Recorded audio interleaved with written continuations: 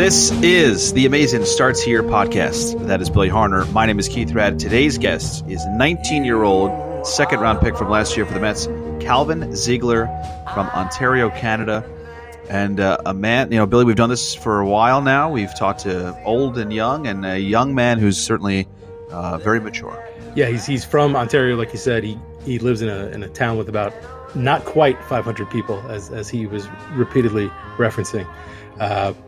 He just loves the game, and you talk to him, it just oozes out of him. To be that committed to a sport like baseball in Canada and what that entails in terms of time travel, not going like Back to the Future, like traveling time. Driving to an hour and a half to practice and having to find people to play against. He has made the commitment and lived on his own for a few months here in the U.S. He trained on Long Island. Was pitching in Florida. He would train and then fly to his next start. So this is not your typical 18, 19-year-old kid coming out of high school. He's got well-advanced mentality on the game and just life in general, I think. So it was very interesting to talk to him. I didn't know what we were getting ourselves into when you're talking to a kid that, is just out of secondary school. I guess that's what they call it in Canada, right? And I was also interested to find out that even though he's a professional athlete, he's probably not his own father's favorite professional athlete. That's right. More on that. You're really good at these radio teases. We'll call that a radio tease, the best one we've had so far. But our conversation with Calvin Ziegler, who has not pitched in a game yet in his time with the New York Mets, hoping to do that in 2022. Calvin, so when did you fall in love with Max Scherzer, who is now under the guise of the New York Mets? Because I know he's one of your favorites. For me, that was quite a while ago. I'd say probably when I was roughly, 14-ish. It was kind of when I was going through a spell of, I'm getting kind of good at pitching, whatnot. Kind of need a role model, whatever. And for me and my physio trainer, who's very baseball related and kind of knows more about the sport of baseball than anything else, was like his lower half, like, this is what you need. Like, this is the guy. And I was like, all right, so whatever. Searched him up, kind of just watched him pitch, saw his mentality, whatnot. And I was like, damn, like, this is the guy. Like, this is a guy here. And ever since then, that was just my go-to. Like, who's your favorite player? Max Scherzer, not even a question. Because growing up in Canada, it's hockey country, but baseball wise, how do you kind of set your path of who to follow and who to emulate and how to find people in town that also play? How did that all come about? I feel like especially in Canada, a lot of it has to do with travel, because there's not a whole lot of great programs like you'd get, say, in Florida, where it's kind of like, just down the block, you got a great high school, whatnot. For me, it was, for the good part of my better years, I would have to travel. I'd drive to London just to practice. It was just roughly an hour 20 from me. And so that's just what you had to do. Like, we have guys that are much farther than me, closer to 3 hours, some of them.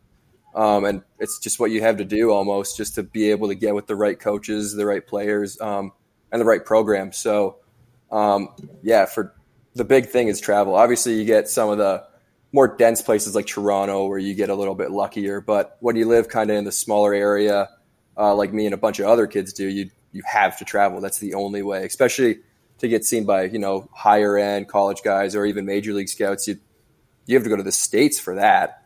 That's even farther than London. That's at least an hour and a half flight for most of it. So yeah, for a lot of Canadians, it's just all about travel. So how difficult is that for you, growing up as a kid in Canada, where probably everybody's playing hockey, baseball is a secondary sport. How difficult is it for you to just, fall in love with the game and commit to it when it's not as easy as like you said, playing in Florida or other warm weather areas? For me, it wasn't terrible, just because I love the game. For my dad, it was tough because he's a major hockey fan. We actually have a shrine of hockey jerseys just along this wall here. It's kind of crazy, but yeah, so for me, it wasn't hard. For my dad, it was, because when I was younger, he put me in skates, didn't like it, and then the story goes from there. Baseball was that second sport he gave to me, and it just so happened to be the sport I loved. Billy, we always find one thing that I go off on a tangent on. I'm a major Patrick Waugh fan, so I wonder how your dad feels about the former Canadiens goalie who went to the Colorado Avalanche, won a couple of cups, but was that his jersey hanging up in your basement at 33? Yeah, 4 from the left. Yeah, that's my dad's favorite guy. Number 33 is his favorite number. So that's his dude. I mean, he tells me a bunch of stories. Obviously, I'm too young to know. But yeah, that's his guy. If any sports player, I would say he's higher than I am. So when you're growing up there, I mean, your dad is he like an insane, energetic fan when he's on the couch or he's watching the Habs? Like, what is he like watching a game? Oh yeah. Oh, it's intense. Like he has the energy as if he was the coach and he's like there on the bench with the team. And for me, because I don't follow hockey that much, sitting on the couch beside him was sometimes a little scary. This past year when they made it to the Cup was like the craziest thing because I wasn't even in Canada for most of it. I was in the States. But, I'd get a random call and he'd be like, oh, they're going to the second round. They just beat whoever, whatever. And I'm like, yeah, I'm got to get back. I got to go lift. But, yeah, no, he is one of the biggest hockey fans, the most dedicated hockey fans I think I've ever met. It doesn't matter. They could lose every game of the season. They just feel like, yeah, I'm a Habs fan. It is what it is. The reason I ask is because seeing the draft video of you getting selected, I mean, your dad is going nuts. I mean, rightfully so. But I'm wondering if he's watching you pitch in Florida when you were at the academy or in Canada, is he also going nuts, on a sideline on a grass field somewhere, losing his marbles like it's the third period of Game 7? I don't think so as much. Obviously, I wouldn't see it because whenever I'm playing, I'm kind of more focused in on the game, not what my dad's doing in the stands. But at the field, definitely not, especially kind of at the level I was. But I feel like as I progress up, maybe that first major league strikeout, yeah, that might be a big one where he's up and jumping. But kind of when you get like those phone updates, it's like, oh, hey, you struck 2 guys out, whatever. It's like, oh, hey, like good job. It's not like you don't get that same tension, if you know what I mean. Mm-hmm. So it's kind of hard to tell. So we talked previously, you said you're from a town that has 500 people almost? Yeah, less than 500. Less than 500 people. So you're from there and you end up coming to the States and doing a lot of work down in Florida and you've spent some time here in the Long Island area. What was the adjustment like for you coming from Canada, coming from a place with 500 people to being on your own basically down in Florida and then training up here in the New York metro area? It was definitely an adjustment. Mainly because when I was down there, it was tough to just get places a lot of the times. Because obviously I didn't have a car with me at the time. But getting a ride was, you gotta Uber, you gotta find someone else to help you out. So that was one of the hardest parts. Like food and stuff wasn't crazy hard.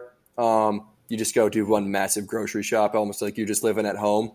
But for a lot of the part, it was kind of just getting to meet all those new players. Because it's not like I came down with 5 of my buddies to do this. It was me, and then I met a whole new group of 30 people, and then all the other teams I played on, that's another 25 at least. So yeah, just trying to adjust to the environment and the players was one of the things that was a little tough. Wasn't tough after about a week after I got to know the guys and kind of got into a game and just kind of was like, hey, like this is what I am. So let's go do what we can do. So you talked about like how, you're traveling far to just practice to find somebody to throw with, from a young age. And then you're traveling to another country basically to get some of your high school games in and to get seen and get drafted. Like at what point in your life were you like, I love baseball so much that I don't mind any of this stuff? Like when did you really start your love affair with baseball? Like I said earlier, it's always been there. I feel like it got really, really serious once the draft really kind of got into perspective and we were like, hey, like I can do this. Like this could potentially be like my career. Was which was roughly about 2 years ago, kind of when I was getting more interest in the scouts. Obviously not this year, but 2020 was a year I was eligible for the draft. Obviously didn't get drafted in it. But yeah, roughly a year before that was when stuff was like, okay, like I'm willing to do what it takes to just get to that next level. And then we'll go from there once I get there. So for me, it was once the interest was there from other people was really when I was like, okay, this is the real deal. And selecting that academy, TNXL Academy in Florida, when you kind of made that decision to take your game to the next level, it's a pretty nice thing to have. I mean, it's like you said, the high school world of baseball is not really a thing in Canada as it is in the States. So when you were down at the academy, you know, how much of an emphasis is on sports and baseball versus just kind of your regular run-of-the-mill high school or secondary school? So with that, when I was down there, I had already graduated.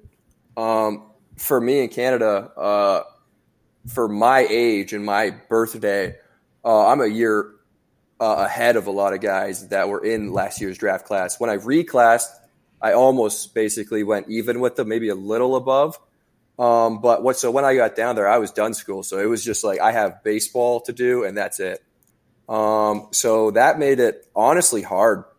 Cause it's like, I'm not on a minor league team where I have a bunch of guys in the same hotel as me that I can go play with after or go do something after because they're all in school. So, you know, I'd go train by myself in the afternoon and then play the game after. And it's like those extra 12 hours of the day, I'm like, I got to just find something to do to not be bored. So that was honestly probably the toughest part of the trip was just finding something to do to fill in those extra hours.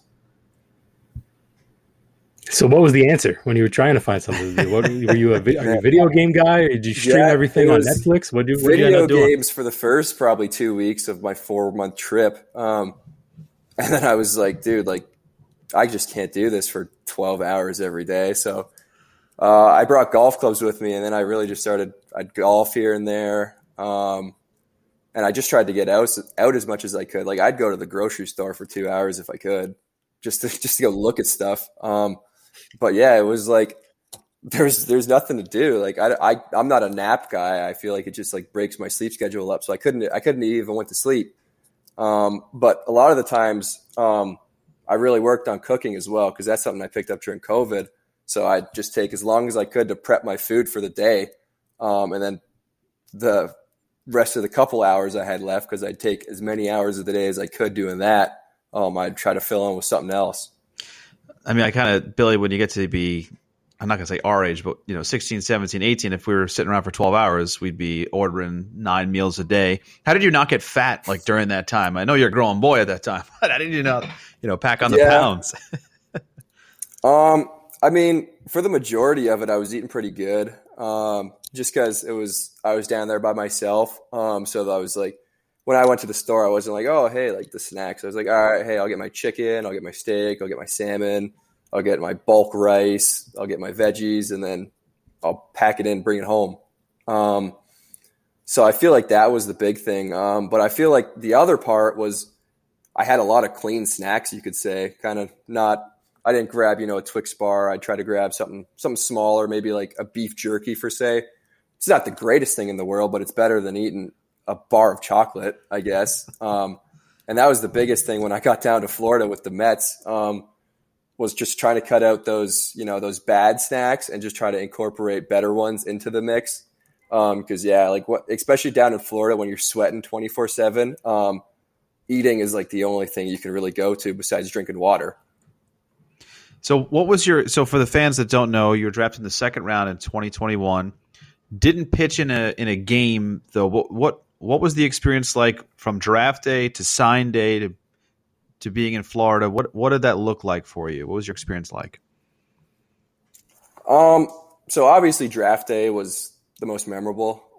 Just because, that's when your name's on the TV, everybody's cheering, and your name's just out there now.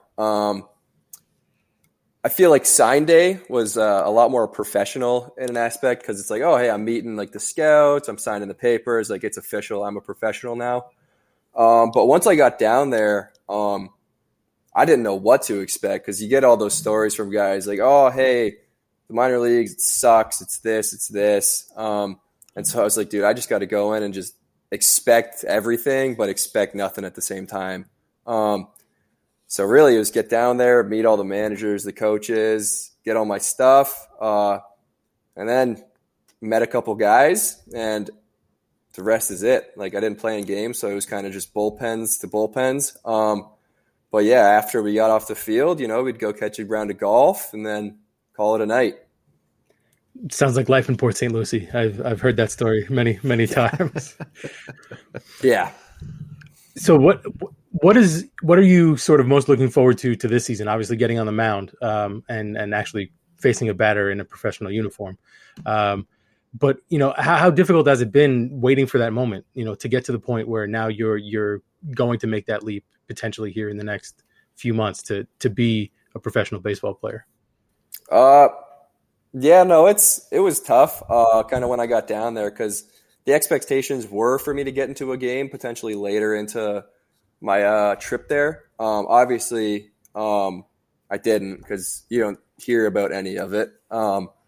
So it was kind of rough, because about 3-4 weeks in, they were like, you know what, like, there's no point in throwing you out there and potentially risking something happening for the point of what. Like, I wasn't going to prove anything those days.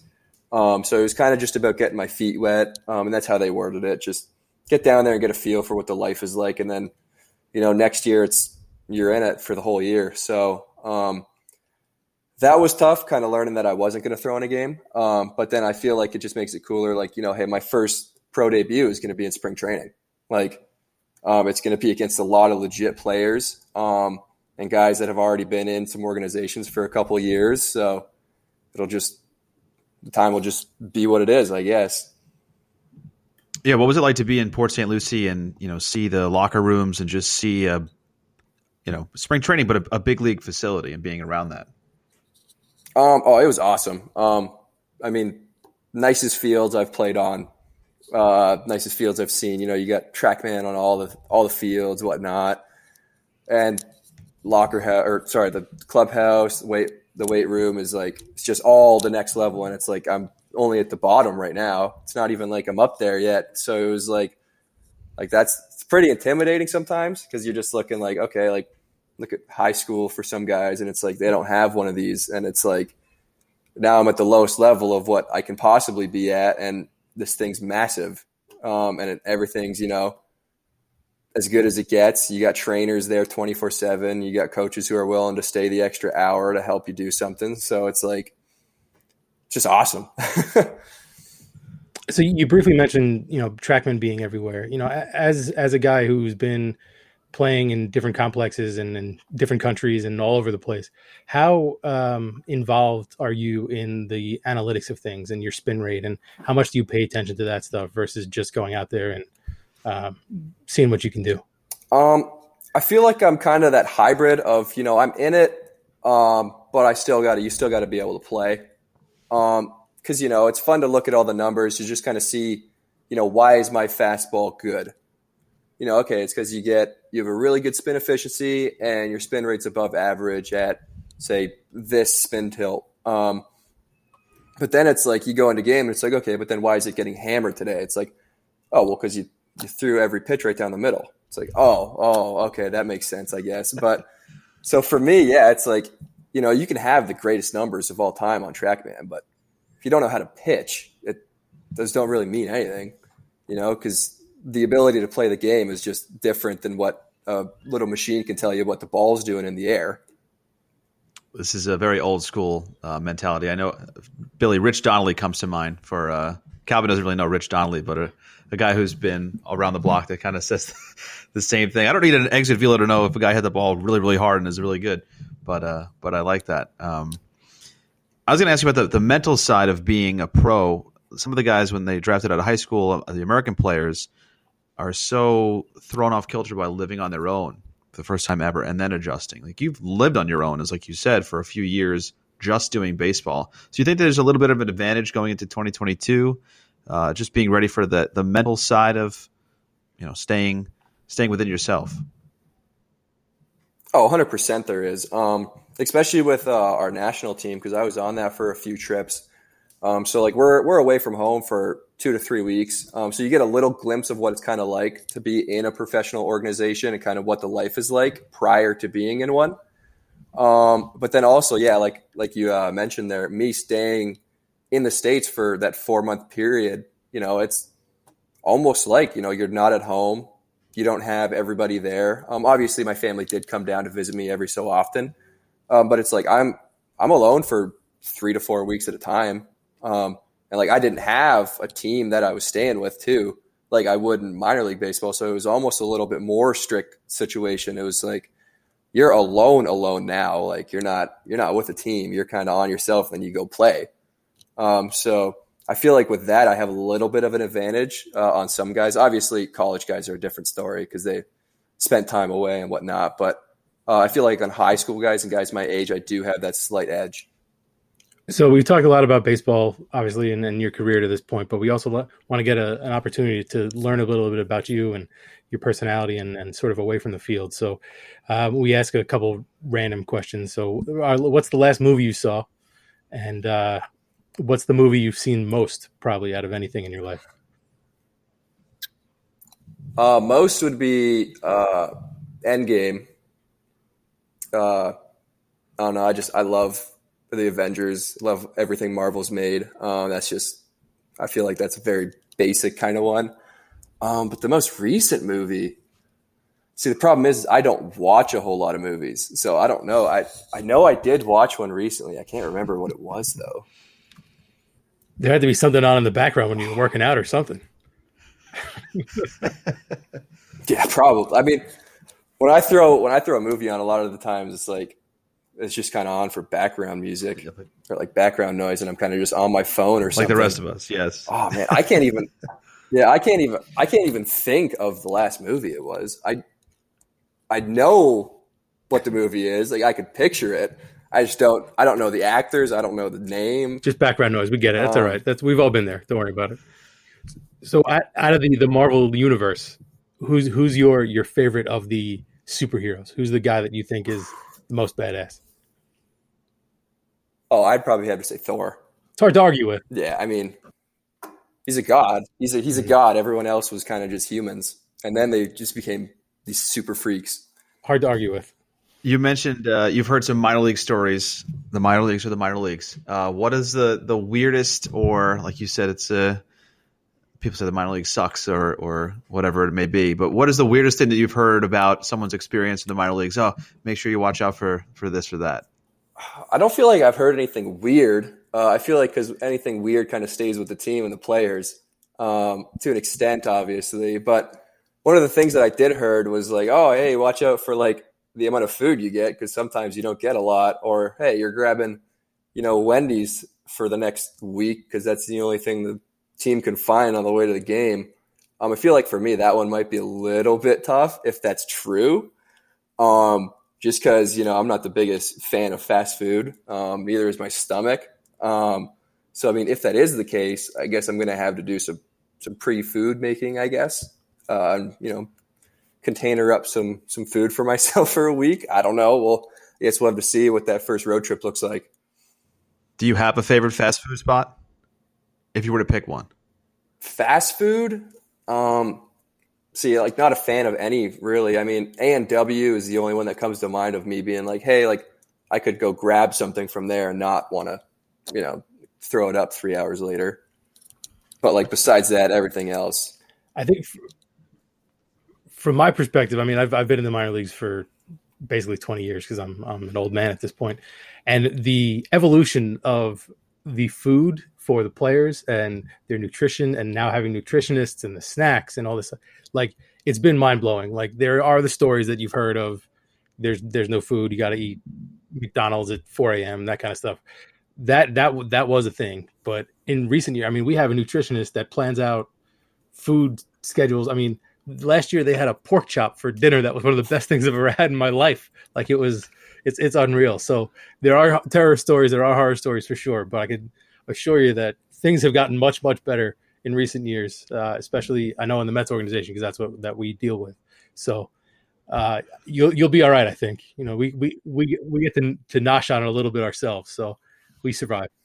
Another fast food restaurant for me would be Tim Hortons. It's kind of a Canadian one. I feel like that's one of the fast food restaurants that I actually feel like kind of takes pride in like good food, I guess you could say.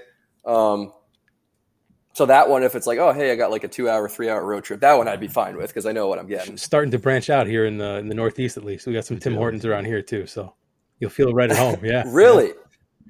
I didn't know that. They're starting to pop up a lot of like gas stations. Canadian exclusive. No, like in gas stations and stuff like that. They'll like at rest stops. There'll be some Tim Hortons, so you'll be all right. We can point you in the right direction. I mean, close to my town, besides Toronto, we just got our first Chick-fil-A. I think it was last summer. That's always the favorite. Yeah, Chick-fil-A and Chipotle are like minor league dream meals for the team. Yeah, that's fair.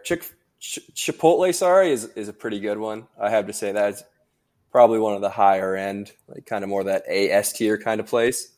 And Chick-fil-A for me is like, I don't know, it's Chick-fil-A. It's really good, but I feel like I can't eat too much of it or else I'm like, it's a tough day. It's wild to me. So like when rehab guys come to the minor leagues, they typically buy the post-game spread for guys. So over the years, we've had people buy steak dinners and like delicious Italian food, and guys are just like, meh, whatever. But a guy comes in and buys Chick-fil-A or buys Chipotle, and it's like, he's a god. You would think, yeah, right. This all of a sudden, like, somebody drops $100 a head on a meal for something from a steakhouse. All right, thanks. Yeah, whatever. Somebody drops $20 for a burrito bowl, and they're a god for the rest of this person's life. So if $20. Yeah, exactly. Another quick question. Classic video game you remember from being a kid, something that maybe you don't play now, but it's just that nostalgia. It just grabs you.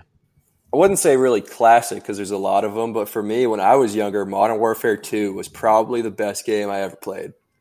I mean, when it came out and when I was playing it, I sucked because I had no coordination with my hands to my brain fast enough to compete against anybody else. But I'd hop in lobbies with my older brother, and he'd win for us, I guess. So it was awesome for me. But for him, it sucked because I'd get like 2 kills a game and then die 45 times. But it was what it was. So let's flash forward a few years. You've made it through the minors. You're up in the big leagues. Who is a guy that you would be most excited to face as a pitcher on the mound? Who's a guy you're looking forward to facing in the batter's box? See, that one's tough because, I mean, for me, it's like I feel like when I'm pitching, it's just kind of like go with the game plan. So I feel like it doesn't really affect what it is. I'm trying to think of like somebody I have who's like a favorite position player, but as a pitcher, you don't really have one of those. Obviously I could say Trout because, it's Mike Trout. Like who wouldn't want to try to face Mike Trout and see what happens? I wouldn't personally. Yeah. I mean, that's cool. Fair. It depends on how close to arbitration I am at that point. If it's after arbitration, I'm fine with facing him. But if it's like a year beforehand, I'm okay. Well trained. He's well trained. Yeah. We've learned. But I feel like probably either him or like probably a Stanton, somebody who hits balls 500 plus feet in batting practice and whatnot. And it's like, hey, like I'm coming at you, and you're going to try to hit one back at me, I guess. So here we go. That's a good one. I'd also be terrified to face him, but I think that's probably why you're a professional athlete and I watch you play for a living. I'd be fine with an L screen out there if I have to pitch to him, though. That's one that I'd be okay with. Yeah, I'd want like one of those, like the knocker balls, like the hamster balls. I'd have to throw out of that just to keep myself extra protected, I think. Yeah. Well, Calvin, we appreciate you coming on, taking a little bit of time. Hopefully, I'm sure you're looking forward to facing a real live batter for the first time in months and months and months coming up for the minor league season. But good luck to you this year, wherever you may land. Thanks for coming on. No, I appreciate it. Thank you guys for having me.